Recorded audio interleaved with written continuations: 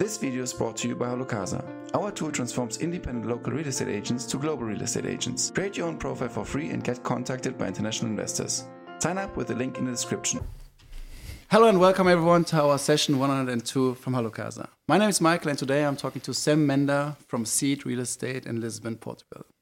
Sam, it's a pleasure to have you on the show. Sam has been working in the film and advertisement industry for over 17 years. Mm-hmm. Afterwards, he chose to go for the venture of real estate and started his own real estate company in Lisbon with his friend Eden. Sam is also originally Israeli, Portuguese, and even has another inheritance from a different country, which he will say afterwards.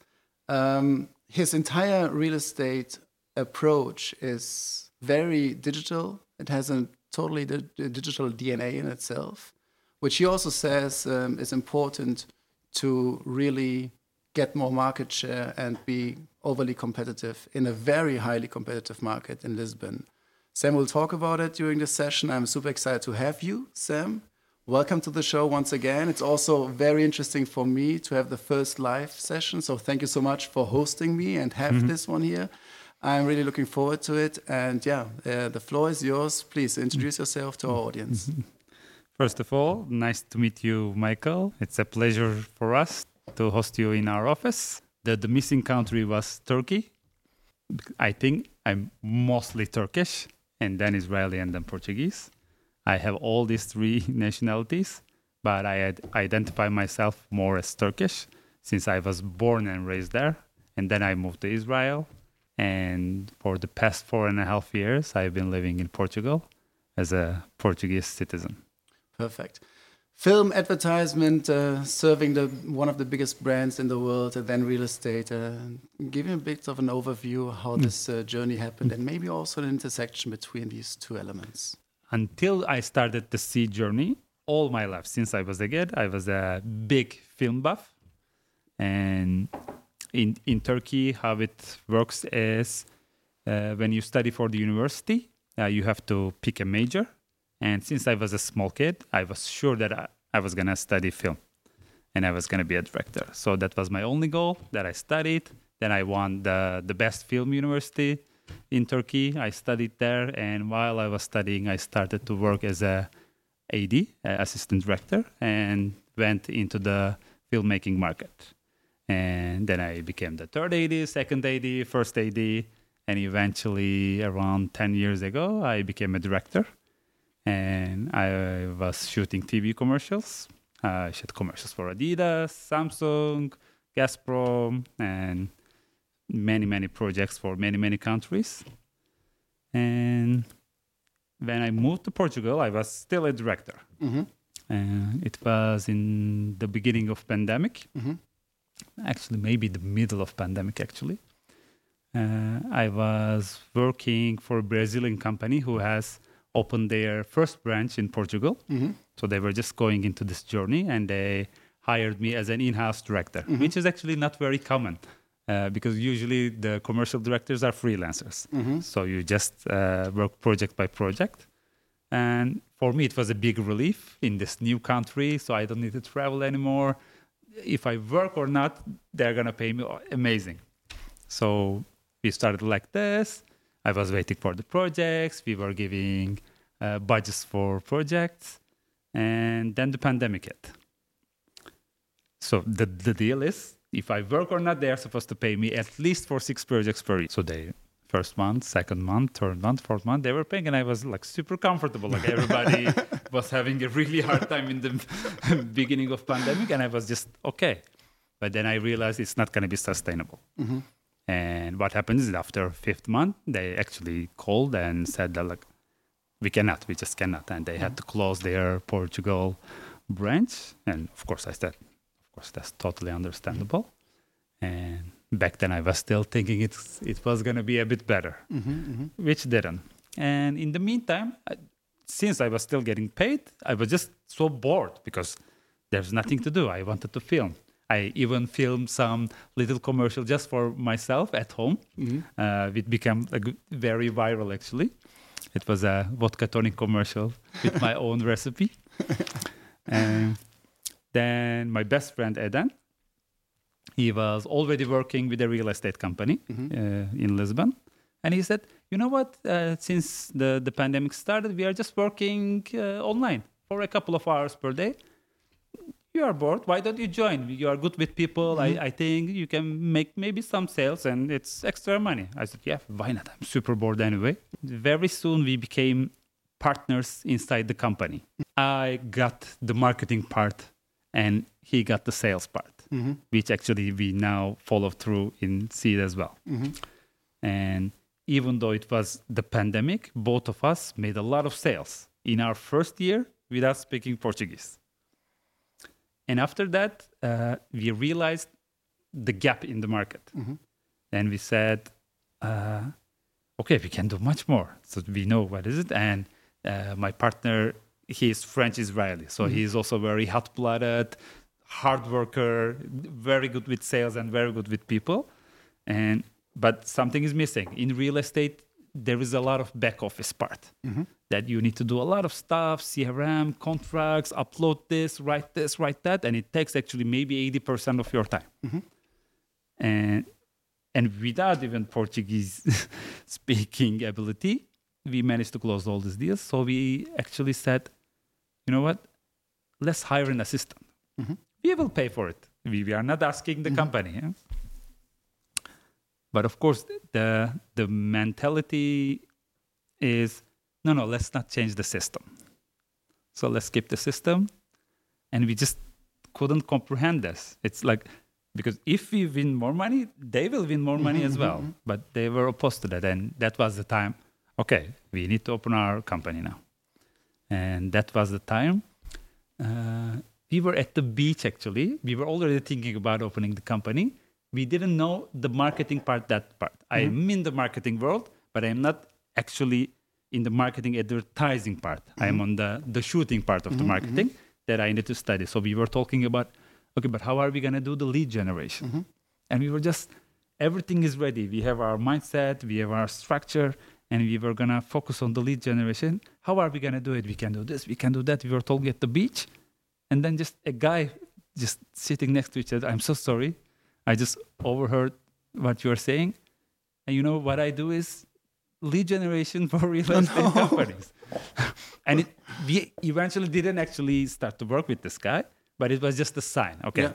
And we just had a conversation and we learned it is actually quite easy because the hard part is not the lead generation. The hard part is once you get the lead, the service you give to them. And that part we covered already. And after this realization, we immediately opened our office. It was not very small actually, but it was an apartment. It was an apartment near El Corte Inglés, São Sebastião. So we started like this. We hired our first assistant to actually help us with the administrative part, the Portuguese part, the phone calls that sometimes people don't speak Portuguese, of course, very understandable. And then we started to present our vision about the company, about the real estate world, how things can go. And very soon we started to hire more people and more brokers. And in 2 years now we are in this huge office with 18 people, 13 different nationalities. Wow. And what I like to proudly say that it is like a family because one of the biggest part in the hiring process, we always had 2 steps. One is the very professional interview, the background check, what do you do, what is your experience and stuff. And the second part, even before this interview, you actually said that real estate is a people business. So it's very important how the people are in their real life. So the second part is just a social environment and just talk, chat, meet our friends, and have a conversation. And the idea is, this is a long-term project. This is a lifetime project. And we don't want to just work. So we want to hire people that we are going to spend the rest of our lives with these people. So it was a very specific elimination process that helped us to become a real team and grow as much as we did in the last 2 years. Perfect. I loved your journey. I love the way you described it, and it makes everything total sense. Technically speaking, opening up your own branch or your own company, Eden was already having a real estate license himself, under which all the rest can work. How does that work in Portugal? Because we're talking to an international audience. Does everyone have to then also obtain a real estate license? How does that technically work for someone who might want to open their own company in Lisbon when they're interested to really like make the leap? Yeah, at the beginning of the company, we had to obtain a specific license, which is called AMI license. Without this license, you cannot do actual real estate mediation. So we, of course, applied for this license as soon as we started this journey.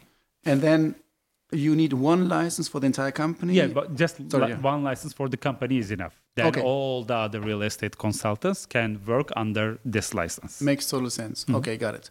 Next technical question. You said, okay, getting the leads is actually not the biggest thing, but really like delivering and following through with the clients. How does the inventory generation work for you? Or was that, because I talk to many real estate agents, many also say like, honestly, the most important thing is actually like captando, like obtaining basically the real estate, maybe even sometimes exclusivity. First of all, how do you see that challenge? Is that a challenge in Lisbon and in Portugal, or is it something which is not such a big issue because you don't have that part of exclusivity as much as in different countries? That is a challenge for sure, and that we try to overcome in the first year. In the first year, we have experienced that as well. So the first year was more buyer focused, but we very fast realized that this is the easy job, and the big money and the big real estate service is actually for the sellers. Okay. So because what we are selling is the product, is the real estate itself. So we need that to sell. And then that is why it's very easy to generate leads. When you have the products, you will be generating leads, buyer leads for that. Of course, after that, it's very important how good you deal with the buyers. And the other thing is, for example, in Turkey and in Israel as well, the real estate companies get their commissions, half of them from the buyers and half from the sellers. In Portugal, the real estate companies get all their commissions from the seller. When do you have the negotiation power to say, okay, I want to have exclusivity on it, and I want to have exclusivity on the listing for 6 months because I'm going to invest into marketing, staging, leaflets, whatever it is? Or is that rather a benchmark or a threshold for the value of the respective property?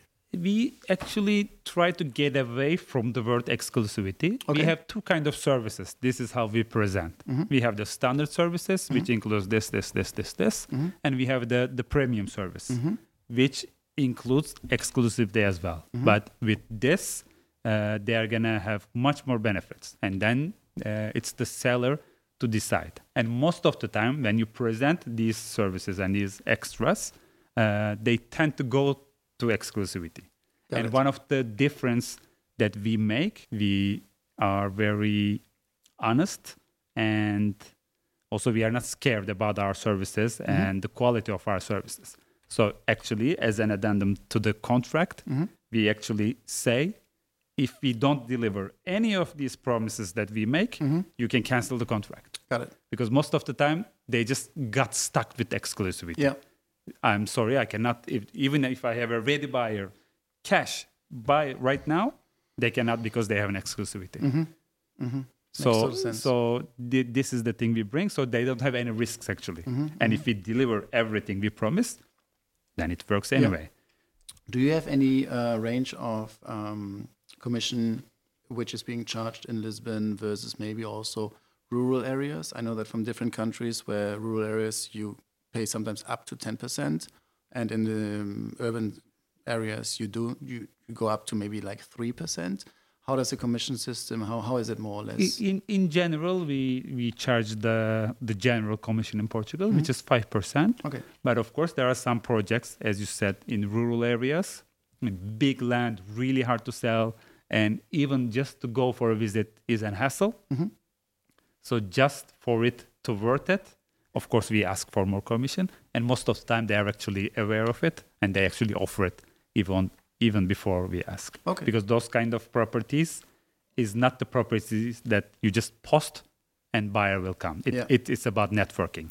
So you actually share the commission with a lot of partners, and then it becomes valuable. And if it's very small commission, actually none of the partners are going to work for it. Since you are a boutique company, and I'm sorry, I'm going very directly into those technical things, but I'm just very interested about those things. Is off-market or are off-market deals here a thing, or is it rather something US American, which is not like a thing here? No, it totally is. Okay. So because there is inventory that people actually don't want to put it on market, sometimes just out of privacy reasons. And sometimes they're just waiting for the right buyer and they're not in a rush. But we know that property is for sale. So with our networking, if we have a ready buyer, we can present it and we sell it. We do those kind of deals a lot. So it's never, for all the companies, I guess, it's never just the properties you see in their websites. Going a bit back to generally Portugal, Lisbon, maybe also the state of the market. We know that the dynamic, many people are flocking in. A lot of foreign direct investment is pouring into this country and also especially into Lisbon.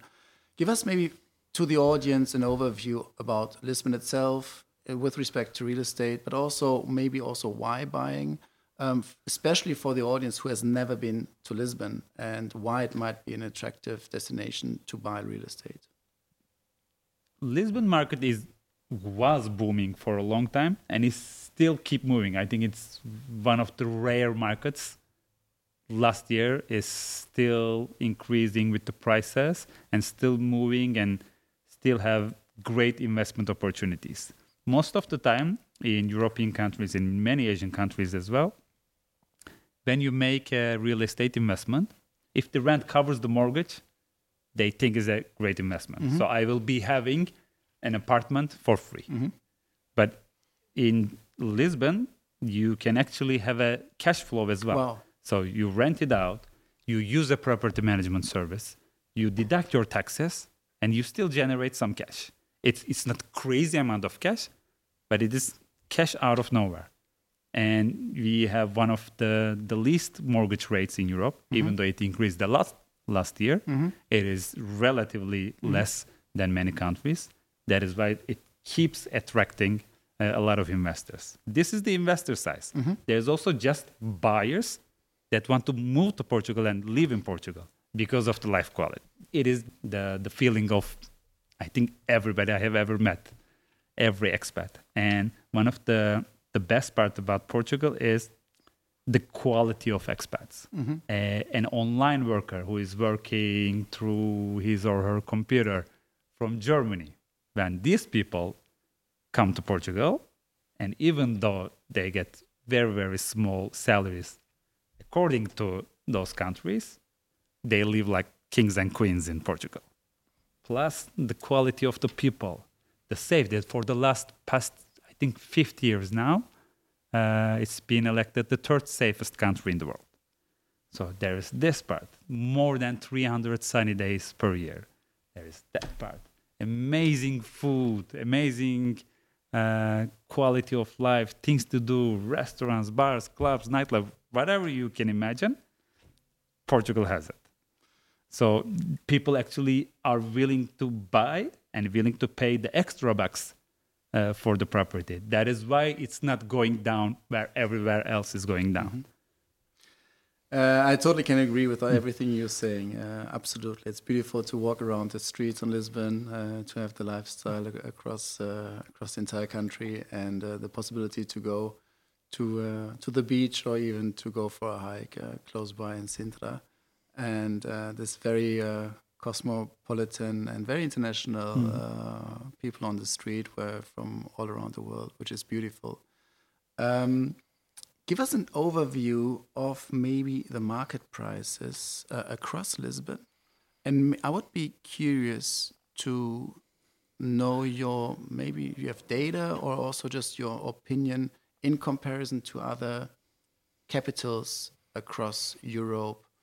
Maybe you can even, if you have some multiples or some comparison, some comparisons in terms of square meter price or whatever, so that we get an idea of how we can categorize Lisbon in terms of prices. I think it's still relatively lower than the big capitals. We can think about London, we can think about Paris.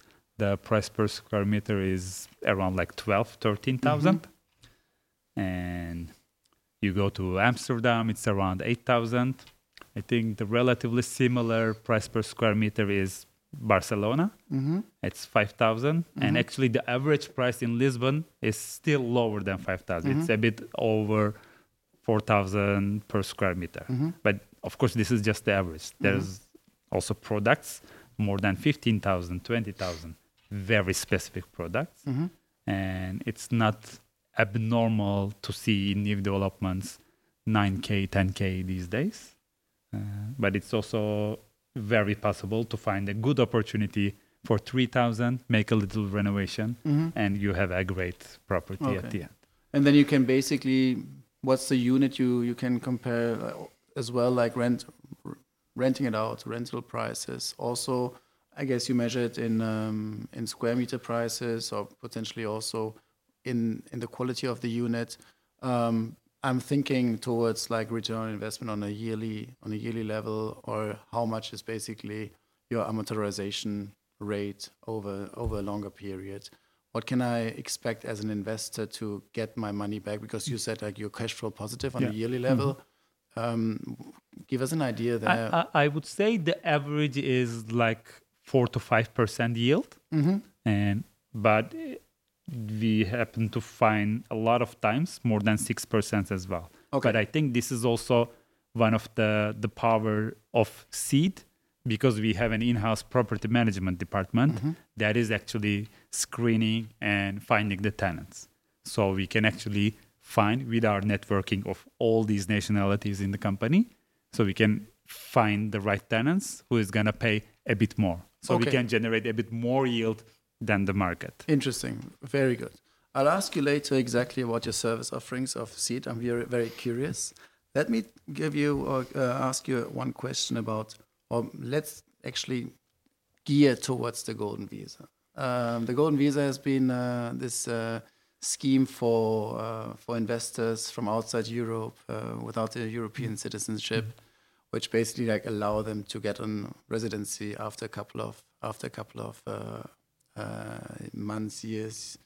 How has it evolved? Has anything changed during the last couple of years? First of all, a lot changed in the last couple of years, but also a lot changed 10 minutes before this conversation. Has it? Okay. And we were just all team listening to the news, checking all through the internet about the details. So we don't have the very specific one-by-one rules about it. Yes. But the news now is Golden Visa is going to be over in Portugal.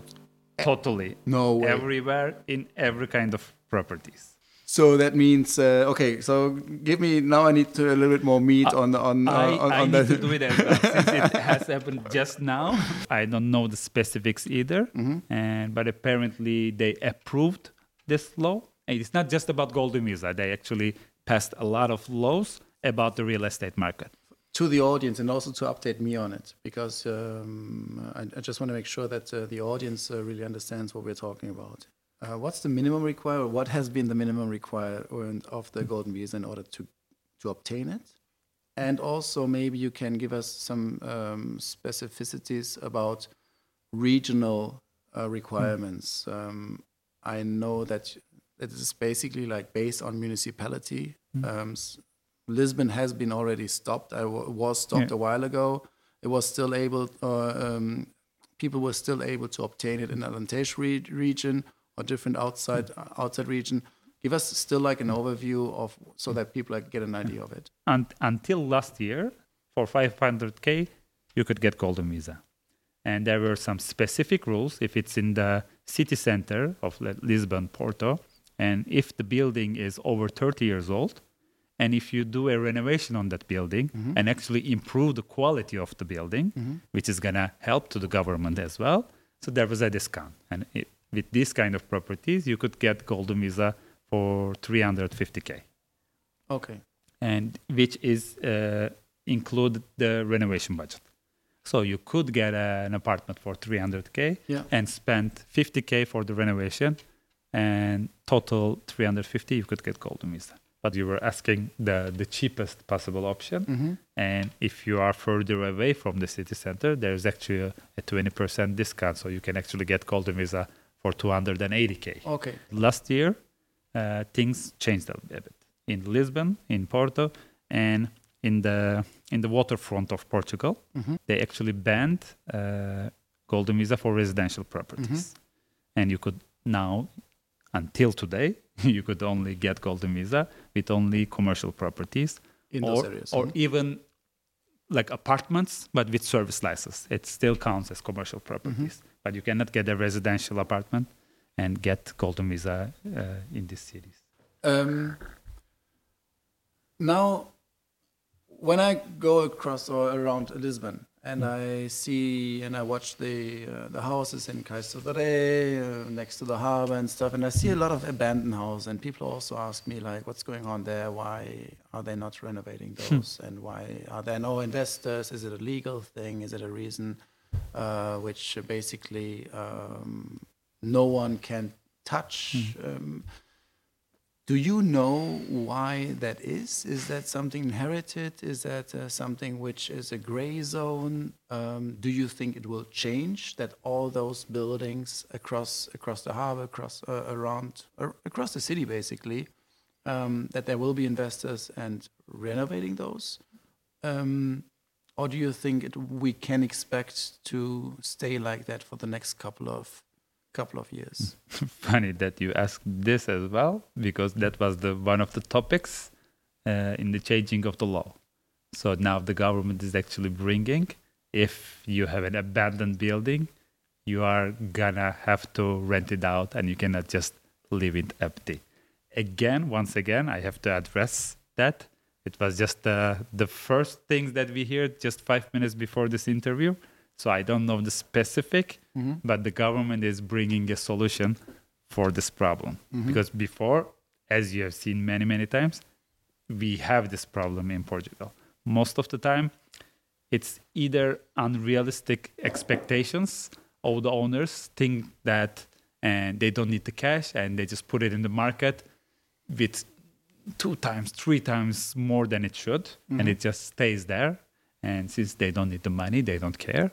Or it's an inherited building with 10, 12, 20 owners that it is impossible to make a deal. So they cannot ever sell.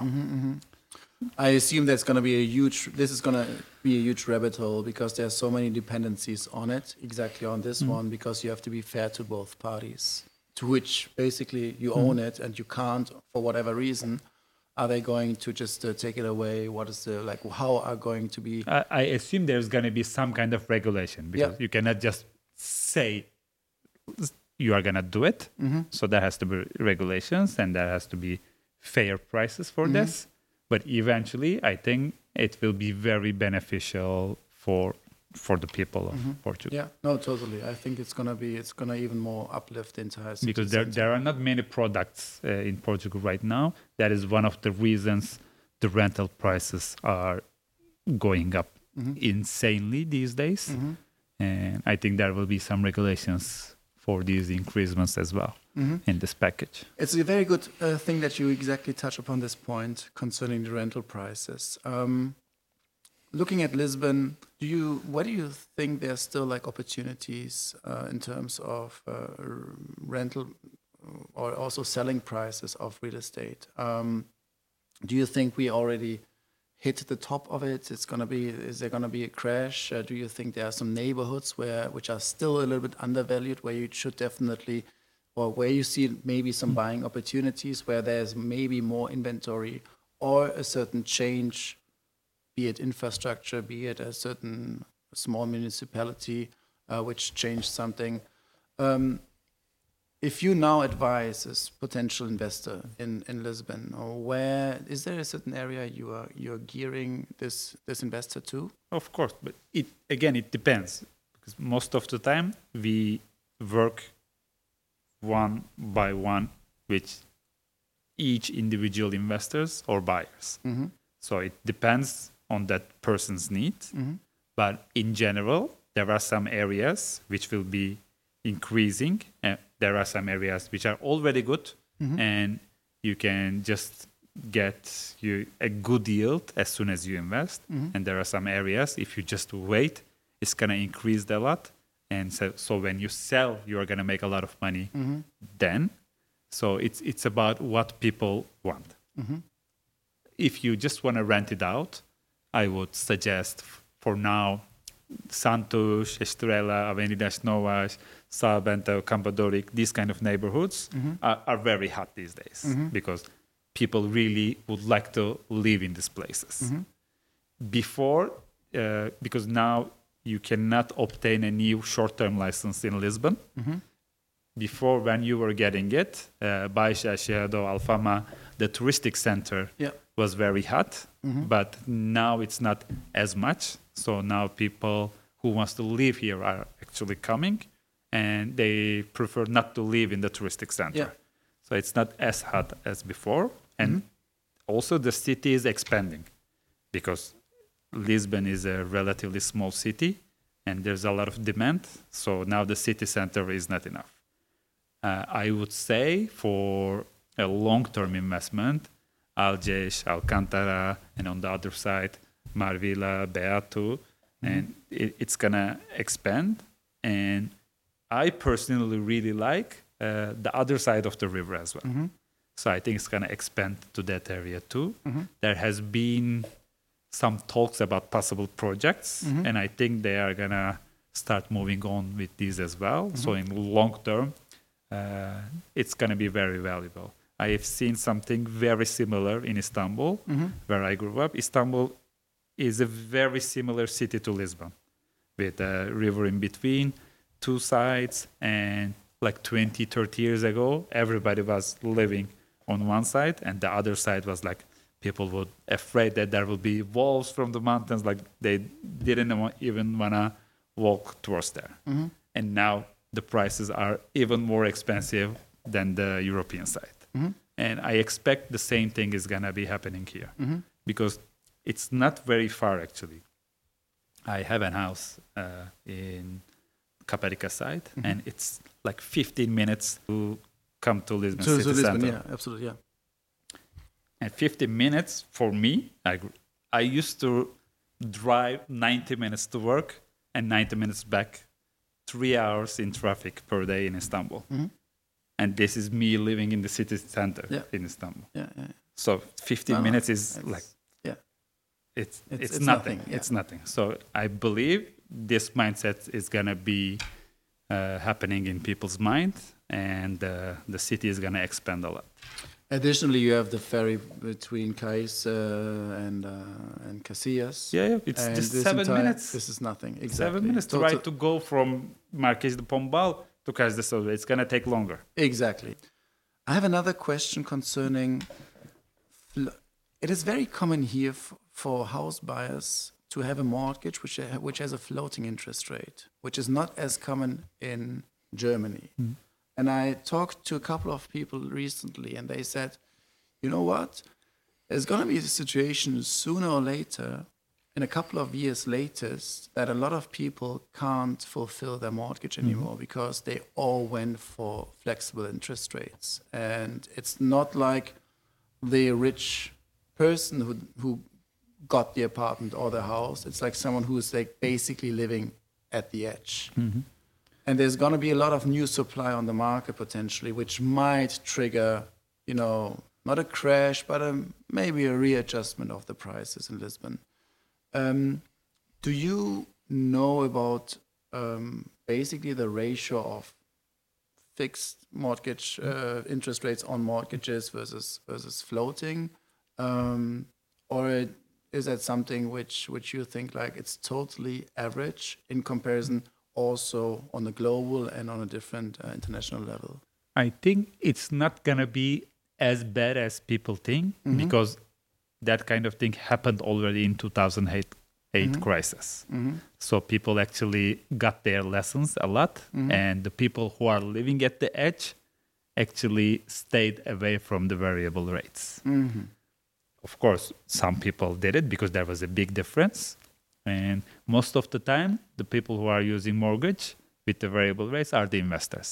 Okay. And when they're not gonna pay it for 40 years, 30 years, it's not a big problem because it makes much more sense. What they do is, because the cash on cash is going to be much bigger, they tend to not spend their cash. They put a little cash, get a mortgage with a variable rate, renovate an apartment or a building, and then sell. And in the meantime, it's okay to pay the rate. And even if the rate increase incredible amounts, they're just going to pay it months. So it's no big deal or not a big risk. Okay.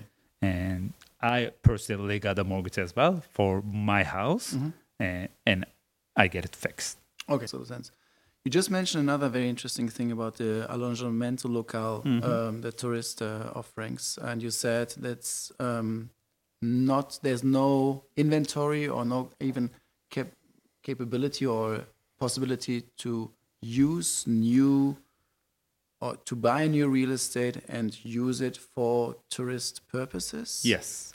When you make a purchase, even though that apartment has the Alojamento Local license, that license drops and the new owner cannot obtain a new license. So you cannot get a new AL license in Lisbon anymore. For any type of real estate, be it apartment there is only one way to get away from it. Sometimes a company holds the apartment with the AL license. If you buy that company, because the registration is on the name of that company, so nothing's changed. Okay. So you can still keep it. But most of the time, it's not the case. If it's just an apartment, that's it. You cannot get a new license. However, it is very interesting. A lot of people also coming back to the Golden Visa. A lot of people actually used to do the Golden Visa via the company and not only directly via real estate. So that might be actually also like the amount of real estate being owned by companies is actually not that low because a lot of people used the way of the investment via an LLC or a company entity. I don't know if that is the reason. Most of the time, the tax benefits of the company is better. So even though it's just one apartment and one single owner, they prefer to open a company and buy the property with that company instead of just buying personally. Maybe you're right. There is a lot of tax benefits for this. I think you're right. And I think that is the reason for that. Makes total sense. Now coming to Seed Real Estate. Yep. Give us an overview what you offer. Also, I mentioned in the beginning your international and digital DNA and your very unique approach to serve your clients. One of the main idea when we first founded this company with Eden to change how the real estate service works a little bit. I'm sure you have also experienced it since you are in the market a lot.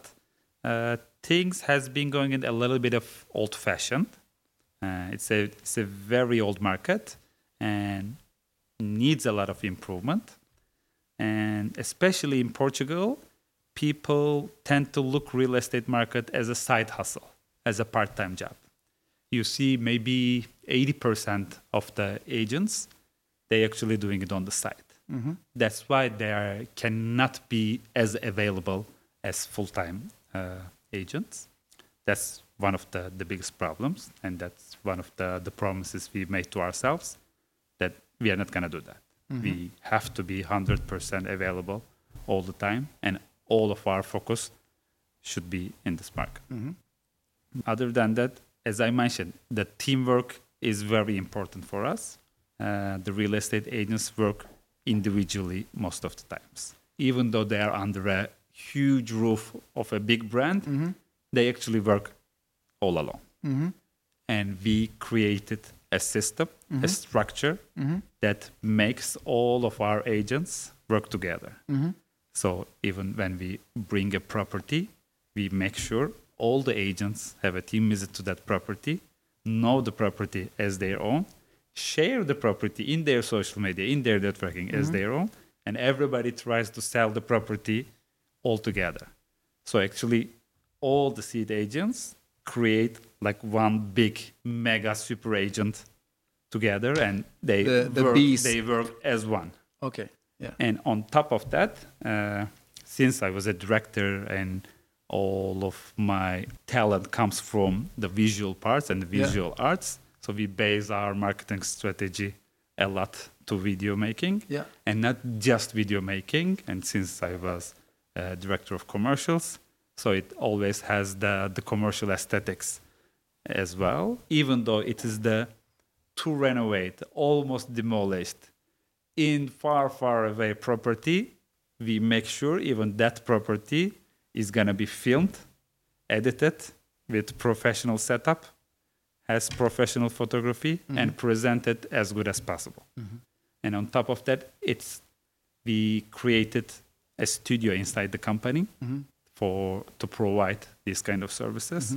And this studio is not only helping for the agents to shoot their properties, but also creating contents for the company, plus for every agent's individual social media as well. Because we want them to grow with us. That was our promise in the beginning. That is what we are delivering to them as well these days. So when they get bigger, we will get bigger, and we will all get bigger all together as a big family. That's a very beautiful approach. And I believe that especially like for the younger agents, you're definitely one employer people want to work for because you understand the power of the visuals and of social media.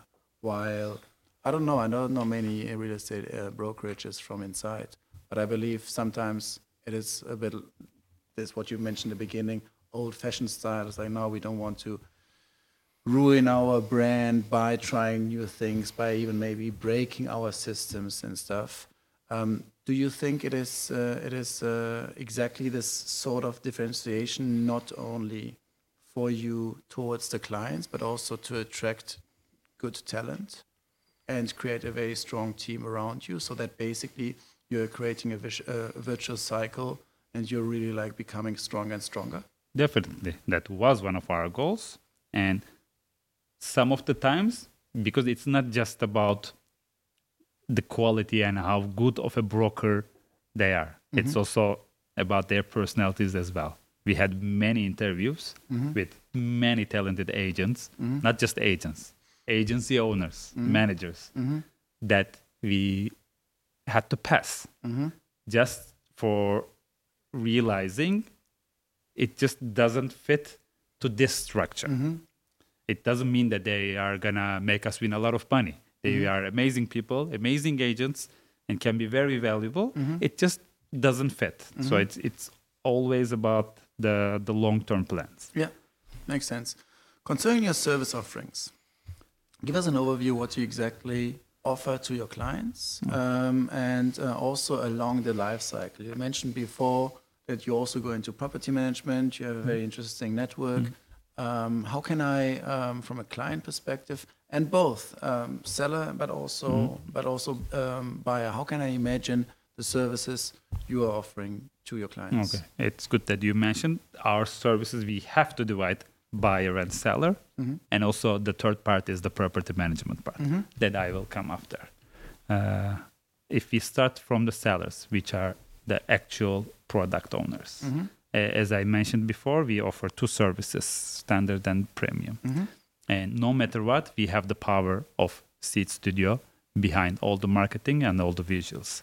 And on top of that, we always use a market study, and not just one market study, but all the market study tools available in Portugal. And when we talk to an owner, we have the power, and we want them to feel that power. We know the market, we know our job, we are the right professionals to do this business and this transaction. and we have to show it to them. And when they actually feel that power, they become much more relaxed with the idea of working with a real estate agency. Because before that, people think, 5% commission, it's a lot. If I just sell it myself, I can just save it. But most of the time, when you work with the right professional, actually, with a good negotiation, that agent is going to make you win much, much, much more than 5%. Most of the time, with a private owner, investors negotiate around 20%. That is the average. So when you try to save 5%, you actually lose much more. And on top of that, many people doesn't have the time of the screening process, talk to everybody, arrange visits. And there is also the risk of this guy is the owner. This guy is going to tell me anything that I want to hear to sell his or her apartment. So there's this suspicion as well, especially for inner investors. They actually try to get away from the private sellers. They want the right professional, make the right assessment, and move on with the deal process for that. So our job is actually a bit educating the owner as well. That is the right way to work with a real estate agency. It's not always us. Sometimes there are specific properties we don't feel we are the right fit. We actually address them because when we bring a property, we are 110% focused on that property. If we cannot deliver that, we actually say no. Or sometimes the seller might have unrealistic expectations. They spent the last 40 years in that apartment. They have amazing memories. They saw their first child's first steps in that living room. So there is a lot of sentimental value that they want to add into the price. But that doesn't mean anything for the investor. So that's why then the market study jumps in. We need to explain it has to be like this. And we will try to get the best possible value, of course. This is our job. But until a certain level. So that's why we try to make them understand. And most of the time, they are logical people. When you come with the data from 5 different sources and show them the data, it becomes very obvious. It's not my thinking. It's not my imagination. It's not how I think this should work or how you think it should work. It's the market is telling us. None of us are telling the price. Totally. Makes total sense. And when you go to the business of property management, then in the end, it's the client. So it's very interesting because first you have you put a bit the glasses on of the seller and say, okay, I'm going to allow you to get the value for your property according to the software which you're using or the market value, the appraisal. And then you basically potentially also create this product, this service, and go to present it to clients. Say, you know what, we don't only have the product itself, but we also can take over and do your property management. Give us an overview of this service. Okay, that service is also actually a valid point why people should sell with Seed. It's not about just the buy. It's obvious it's very beneficial for buying, but it also gives a lot of power for us to attract buyers. It becomes very valuable for sellers. And one of the biggest pluses about Seed is also the agents from 13 different nationalities. So we have crazy amount of network. And as I mentioned, they all work together. So when we put the apartment in the market, it's not just putting on the portals in Portugal. It also hits at the same time 13 different nations at the same time, and all those networkings and the networkings of those networkings.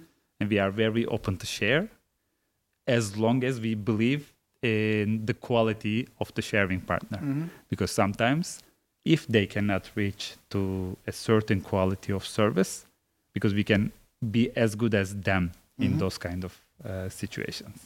So we make sure about those screenings as well and make sure the transactions will go smoothly. Do you think sometimes you have some in the selling process, what do you think are the biggest challenges there? Be it legal, be it permissions, be it making the appraisal correctly, being maybe even people management to also become or being empathetic to maybe the seller. Sometimes there's an emotion involved. What do you think is the biggest challenge on a daily basis where maybe you see a pattern or maybe you even say it's so diverse, every case is different, and you cannot even like answer this question in a generalistic way? It is like that every case is different, but no matter what, there is one constant, I think. There is a lot of bureaucratic issues to get, or if there is not any bureaucratic issues in any deal, it is a bit hard and time consuming to deal with that issue. And that is the part actually our partners jump in. When we created the company, we always wanted to have an A to Z service.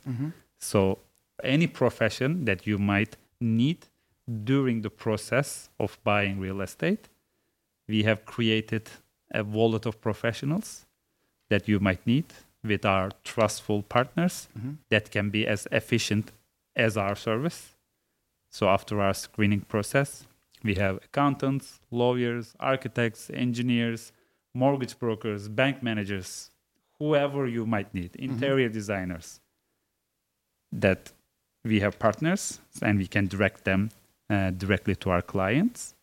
And on top of that, after the purchasing process, since we have a lot of international investors and they are not even here, so we have an in-house property management department as well to manage their apartments and find the perfect tenants, attend to condominium meetings, if there's any problem, fixing those problems, cleaning services, if it's a short-term rental, check-ins, check-outs, and using all the portals, international portals, and basically generate the best rentability for investors, and they just get their money at the end of the month.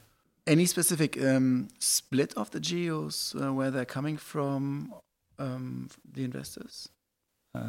In the Portuguese market, yes, the bigger portion are the French investors, and after that, the Brazilians and British coming. And in the last year, there's a big boom from the US investors.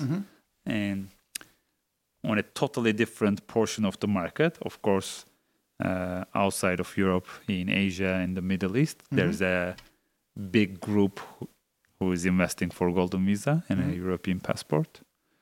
And we have a lot of investors, not just for Golden Visa, but also just because of me probably, discovered Portugal in Turkey. And also a lot of developers who are purely investing to make money from Israel. Okay, interesting. Has anyone ever bought blindly, like online? Of course, Really? a lot of times we do that a lot. How does that work? Do they send you a power of attorney so that you can do the legal? Because I believe like there's nothing like digital signatures are not approved by the government. Yeah, exactly. The actual signature part has to be done with a power of attorney, but until that moment, it's just based on the client's trust on us. And so we eliminate the properties first, and we see the property for ourselves. After that, we do a video visit, and we provide all the legal documents. We give the contacts of our trustful lawyers, so they check all the documentation as well and make sure there are no legal issues. And it's not just that. We took an extra step in this kind of stuff, and in any kind of purchasing, actually. We try to talk every single neighbor in the building before our clients actually buy a property. Because most of the time, especially if it's not our property and we don't have all the information, we don't have the direct contact to the owner, we want to make sure that we have the inside information. And sometimes you get the really crazy news from the neighbor. And that is actually can become a no-go property just because of that. So we make sure that there's absolutely no problem with the property. Is there any software tool which augments your service and the transparency towards the investor? Let's say I'm thinking, I don't know, 3D visits. You just mentioned the video visits. Is that already enough? Sometimes I'm asking because sometimes we are so focused on like the new tools and this will take over and et cetera, et cetera. My question is, how do you basically, or what is the footage and maybe the information which those investors who buy blindly regard as sufficient so that they have a full picture of it and they feel, okay, I know exactly, I have conducted my due diligence and I know exactly what I'm going for. As you mentioned, honesty is a very big part of our service. And we have 3 main keywords actually in our slogan. It's honest, interactive, different. And honesty is the first one. So it is also about time is very important for us. So we don't want to lose time. And when we shoot a property, we make sure we actually make every single angle possible. We don't hide the negative. We find the solutions for negatives because sometimes there are negatives for properties, but it's not the end of the world. So we try to find the solutions. But what we don't want to do is, if there is a dump yard in front of the property, we show it as well. We don't want to go to a visit and then see the dump yard and then, why the hell we came to this visit? If I knew this was here, I would never come. And right there, I lost 1 hour, the owner lost 1 hour, and the buyer lost 1 hour. Yeah, and even credibility and your reputation. Exactly. So we don't do that. We don't hide anything. Everything is very transparent. So most of the time, when we schedule a visit, it's like a couple of visits, and the buyer actually buys one of those. Because until then, we have examined and studied and also do the market study, how much we can rent it for. We have a special Excel that we created to do all the calculations about the investment that deducts all the taxes, all the money you have to pay, and then the net amount that you are going to take actually at the end of the year. So to see that number actually changes a lot. And we try to do it in the beginning because people are not aware the taxes, people are not aware about the legal cost, about the management services they are going to need. They don't know the constructions can take a lot of time. So we might need to calculate a bit more for the renovation budget. And when you calculate all, sometimes some properties, even though it looks very good, the numbers tell you, no, it's not. Because you cannot rent it out for a couple of months because of the how much is the transaction fee? Everything summed up together, which in a percentage, which I can basically assume. It's varies. Okay, if it's your first property, if you are gonna live it, if you are gonna rent it, and also it depends on the price of the property. Okay. And we have it all in our calculations, and that's why each time we talk to a client, we do individual strategies tailored to that specific person's need. And taxes on the property price. Is that fixed, or is that something which you have to pay, like, I don't know, 10 to 20% or 5% on purchase time? The percentage is fixed. Yeah. But again, it depends on where in Portugal, if it's in the mainland, if it's in the island, or it depends on if you are going to be living in it, or if you are going to be renting out and making money out of it. Makes sense. And it depends on the actual transaction value. Okay, makes sense. And after that, there's also a yearly property tax that depends on the municipality. Again, a certain percentage for each single municipality. Okay, makes total sense. Perfect. Thank you so much for the clarification. Transferring the money, where does the money go to? If I'm somewhere in Shanghai or someone in Shanghai and I have this amazing broker called Seed Invest, do I still where am I going to transfer the money to? To you, to a Citibank, and then we have maybe a certain institution which serves in order to I forgot the name of this institution, which basically like serves as an ombudsman or as an institution in between until the money gets released. The thing is, when you buy a property in Portugal, that money has to be transferred from a Portuguese bank account. So that's one of the getting ready part for the buyers that we actually strongly suggest before we even start to look for properties. There are certain things you need to do before. First of all, you need to get a Portuguese tax number. Yeah. And as last week, actually, as a company, we can provide the service in-house. So we don't need to send our clients to a lawyer or accountant for a fraction of a price. We actually do it in-house and with the safety of our company. So when they get their tax number, they need to open a Portuguese bank account for themselves. So basically, in the end, they just transfer their money abroad to their own account in Portugal. And you can do both remotely?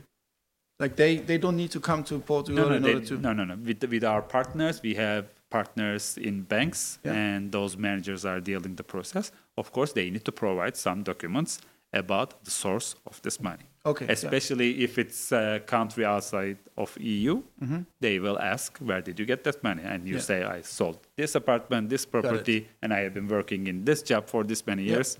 And Makes these sense. are the documents. But getting the tax number and opening the bank account, I don't need to fly to Lisbon. No, you don't need to. What you need to do is banks need a real signature. So it might take a lot of time for them to send the contract to your country. Maybe it takes a couple of weeks. You sign it, you post it back, and it takes a couple of weeks. And maybe in 1 month, you actually open your bank account. That makes sense. Once I am really committed to buying the real estate, be it here or remotely, is there down payment which basically allows me to reserve it? So, sorry, go ahead. There is a couple of periods. This, you can have it or not. First period is that you can have a reservation contract. Usually you give 5,000 to 10,000 euros just to reserve the property. A simple one-page contract to take the property out of market. And in the meantime, if you need to visit, if you need to check the documents, and everything checks out, then you sign a promissory contract, which is called CPCV in Portugal. And in CPCV, in general, you pay about 20%, which is a much more binding contract than the reservation contract. And eventually, at the deed, you pay the rest. Got it. Yeah. Okay. In other countries, if I then bail after either the first one or even, I think the second one after the promissory contract, I really lose the money. Is that the same one? Is this the same? It depends. You can keep changing clauses in the contracts as well. And most of the time, you can actually put a clause, and not even just lose the money, actually pay the double. You can put that contract if you just want to make sure, and everybody is just sure about the deal is going to go on, and there's nothing to hide, nothing to be scared of. So they can just sign it as well. Perfect. Okay. Regarding your service offering, so you just mentioned like so many, basically like a lot of your entire portfolio. Is there anything else which we haven't talked about, which you would like to mention regarding your service offerings? For example, it's not very common in Portugal to offer open house events for sellers. There are open house events, but it's not like the US mindset open houses. And we tend to do that a lot for our exclusive sellers, and which actually creates a big success, because when we have exclusivity, it doesn't mean that we actually preserve that apartment to ourselves. We actually share with all the agencies in Portugal. And so we are just much more comfortable to share because we have the exclusivity. So in those events, we try to bring all the other agencies as well, and all the buyers we know, and all the networking that are already in the country, and we try to make things a bit more fun. That is one of the reasons that we have actually moved to this office, because we didn't want to be stuck in a small office and do an office job. We believe in networking a lot, and that's why we created seed events as well. So now every month we are doing some events, and we are trying to get away the boring presentation mindset of events and actually turned real party-like fun events with the benefit of winning a lot of money, with the benefit of networking a lot, with the benefit of getting to know each other. And having fun. And having fun on the side. That's nice. Yeah. So the next event will be coming in a couple of weeks. The last event we actually met in the last one. I hope you had fun. I did, yeah. It was really nice. It was really good to get an idea of like how you work, but also in a very subtle way. Really liked the idea that you didn't have a sales pitch and made the joke about like, okay, we're going to start now with a 1-hour presentation about a company. This is usually what happens in the events. That was the first thing, that we will never ever do that. Yeah. We will just have fun, do the networking anyway, and when we keep doing it, the business is going to come anyway. Yeah. You know, I really enjoyed our talk until now. I really learned a lot of things. You don't enjoy anymore until now? I'm about to wrap up, actually. And Sam, I really want to express my appreciation towards or about the conversation we have had. I learned a lot of things about, first, your journey from film and advertisement with all your brands, how you got to know your business partner, the quick story about the beach, how actually leads are being generated, that there's actually even people having this profession, and then starting and jumping. And also, I feel like your entire approach is breaking certain rules a bit, with also what you just mentioned with Seed, with the events, and also the idea of saying, you know, this old industry or this old previous brokerage didn't allow us to even go for virtual assistants or any kind of assistance. So let's start and let's do it on our own. You also talked so nicely about Portugal, about Lisbon. You also gave us very good technical insights, and I'm really appreciative about the fact that you could answer all my questions, which I basically threw to you. I hope the audience really also got a nice idea about the beauty about Lisbon, about Portugal, and why invest, and also about the services you're offering along, be it the open house, you say, or even managing in a very open way and very transparent way people from abroad who have never been to maybe even Portugal. So I really appreciate the time. I really appreciate that you allowed me to conduct a podcast here. Is there anything from your side which you would like to mention, which we haven't touched upon? Yeah, first of all, just thank you for having me in your podcast. And it was a great pleasure to talk to you. I didn't even realize how long we have been talking, actually. It was really, really fun. I really like the saying in real estate. Maybe we can close it with this. The best time to buy real estate is yesterday, but today is not that late. I like that. Thank you so much for the closing words. I really appreciate it, and we see each other soon, and we stay in contact. Thank you so much. I appreciate that. Thank you.